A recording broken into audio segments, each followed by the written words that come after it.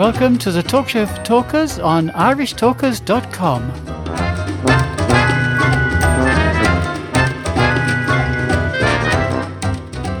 Hello and welcome to this week's show. My name is Moira O'Brien, and this week is something quite different to our usual show. We're bringing you the very first show that was aired on Irish Radio International on the 12th of November 2014, nearly 5 years ago. We've come a long way since then. And just Enjoy. For us to emphasise, since you are back with us, this show is really dedicated to Toastmasters. And as Toastmasters, particularly when you get to the level of officerships and stuff like that, we are here to serve you, the member. And what we want you to do is we want you to get in touch with us. We want you to tell us what you want to hear on this talk about talkers. This is what we want, and this really is what Toastmasters is all about. And it's significant that this is our first show, because this is the 90th anniversary of the organisation set up by Ralph C. Smedley in 1924, 22nd of October, which isn't in the too far distant past. So we would like you to share stories with us. We would like you to put your hand up to say, yeah, you want to come on here and you want to be a star. And I'm going to hand you back to Sharon, and I'm going to ask Sharon, what does she think of that? 1924, Sharon, Ralph C. Smedley. Did he realise what he was getting into when he set up this worldwide? Obviously, it wasn't a worldwide organisation when he set it up. He set it up for business people because he wanted them, and businessmen, let me emphasise that, it was businessmen. He wanted them to become better communicators. Ladies weren't introduced until the 1950s. Comments? It's hard to... No idea where this is going. That is brilliant. I'm not sure, listeners, if you heard that, but this is... We are not doing this. Yes, we are. Yes, we are. Oh, all right. So. We're still recording. Come on. Yeah, I love it. This is the impromptu part of it. This is brilliant, because sometimes I allow my imagination to just cascade away on its own, and then I look to Sharon and say, what do you think? And Sharon says, I have no idea where this is going. And this is what Toastmasters is all about. I should actually start addressing you as Mr. Topics Master and say, yes, thank you very much for introducing that topic. And I will proceed to babble on for several minutes saying absolutely nothing. And can I just say to all the Toastmasters that are listening, if Ted is in your part of the world and he asks to come along to your club, don't offer him the role of Topics Master, because he's taken the impromptu thing far too seriously. But to get back to the topic at hand, Mr. Topics Master, I'm not sure that Ralph C. Smedley had this kind of a vision in his head when he started. I think he was very focused on the things that were very close to him and very close to his heart. He saw a need and he saw a niche, and I think he was very heart driven when he started this organisation. And again, as well as focusing on businessmen and the communication skills, he came originally from the YMCA background and helping young men to communicate. So I don't think that he saw this coming. And you're now looking at an organisation that has 313,000 odd members worldwide in over 1,300 clubs, I think, in over 200 countries. And that's a huge organisation, and that is a huge journey in only 90 years to have spread all across the entire globe from one little YMCA house in California. But I think that is testament to the power of Toastmasters, the power of the growth and the development that it offers, and also the altruistic nature of Toastmasters. It is, after all, a voluntary organisation, and membership is very, very cheap when you compare it to any other style or mode of learning. And it is driven, as you said earlier, by officers who are there to serve the members and serve the clubs. And it's that altruistic, voluntary nature of it that I think makes it so powerful, and also so easy to transfer and translate across the globe, because that altruistic nature, that service leadership model that Toastmasters uses is all over the world. It is in people, and service leadership, which is what we take on as officers, is something that you dedicate yourself to, and something that you believe in. And when you have that level of belief and passion for what you were doing, like we were talking about earlier, you can't not grow it from there.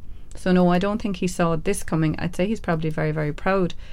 But when you look at it from 90 years on, the nature of it makes this level of growth and success kind of inevitable, really. Fantastic answer, Sharon. God, yeah, thanks for the history lesson. That was absolutely brilliant. And you know, Sharon is here with me today as co-host, but it sounds more like that she's my first guest, because I've been asking questions and she is just... What kind of an answer was that there, for instance? A history lesson. She called me Mr. Topics Master. But if I got that kind of an answer in my topics session, I know where the blue ribbon would be going every time. That is absolutely brilliant. I mean, you're a wealth of information. And even earlier on when you were speaking about being area governor last year, and you did mention that sometimes life gets in the way of Toastmasters, just listening to you, I was thinking it should be the other way around, that Toastmasters probably gets in the way of life, particularly when you are really consumed by Toastmasters. I mean, you had 4 clubs to look after, and you spoke about mentoring the officers in those clubs, and you obviously went to visit most of their meetings on a weekly or a fortnightly basis. Where and as well as that, then you look after a house, you look after a job. How in the name of God, what kind of a battery do you run on? And now you're just reminding me that I have absolutely no life at all. I need to look at that. Yeah. But it's like I said, when you're passionate about something, it just drives you. And what I found, particularly as area governor and this year now as assistant division governor, it's not that it drains energy from me, but rather that I get energised by it, because I have yet to come away from a Toastmasters meeting without learning something.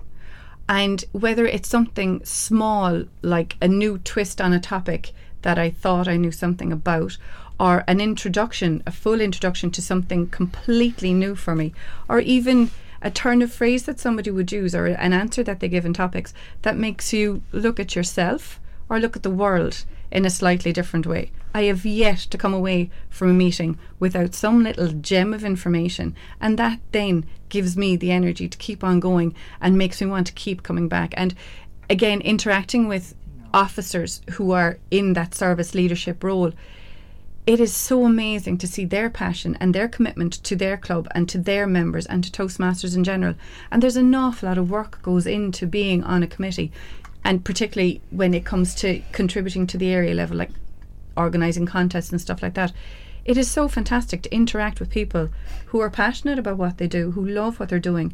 And that, like I said, just energises me and keeps me going.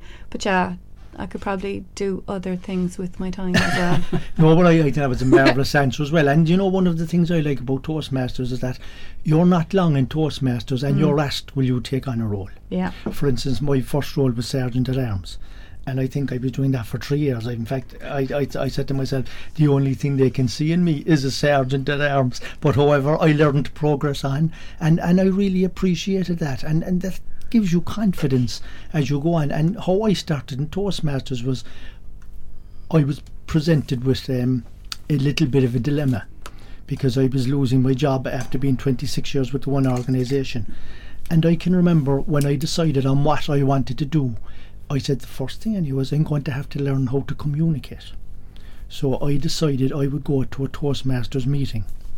And I walked in one night into Blarney Toastmasters, and I met a gentleman by the name of Owen McCarthy. He introduced himself, he shook hands with me. He said, who asked you to come along here? And I said, nobody asked me. I just happened to see a flyer up in the dentist's about come along to Toastmasters on a Tuesday night.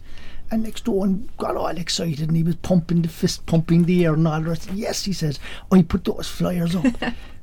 and I was smiling and laughing to myself, and I was saying, but the reason you put them up is because you wanted people like me to walk in off the street, didn't you? He said, yeah, but most people, when they come to Toastmasters, they're brought in by somebody else. So I thought that was great. And obviously Owen thought it was great as well. And Sharon, you said something there actually in your response to my question to you about when you go to Toastmasters, you learn every day. And again, I'm getting all these things into my head. I got a lovely little saying from you. Gandhi said one time, or Gandhi did say, that you should live every day as if it's your last day. and you should learn every day as if you are going to live forever.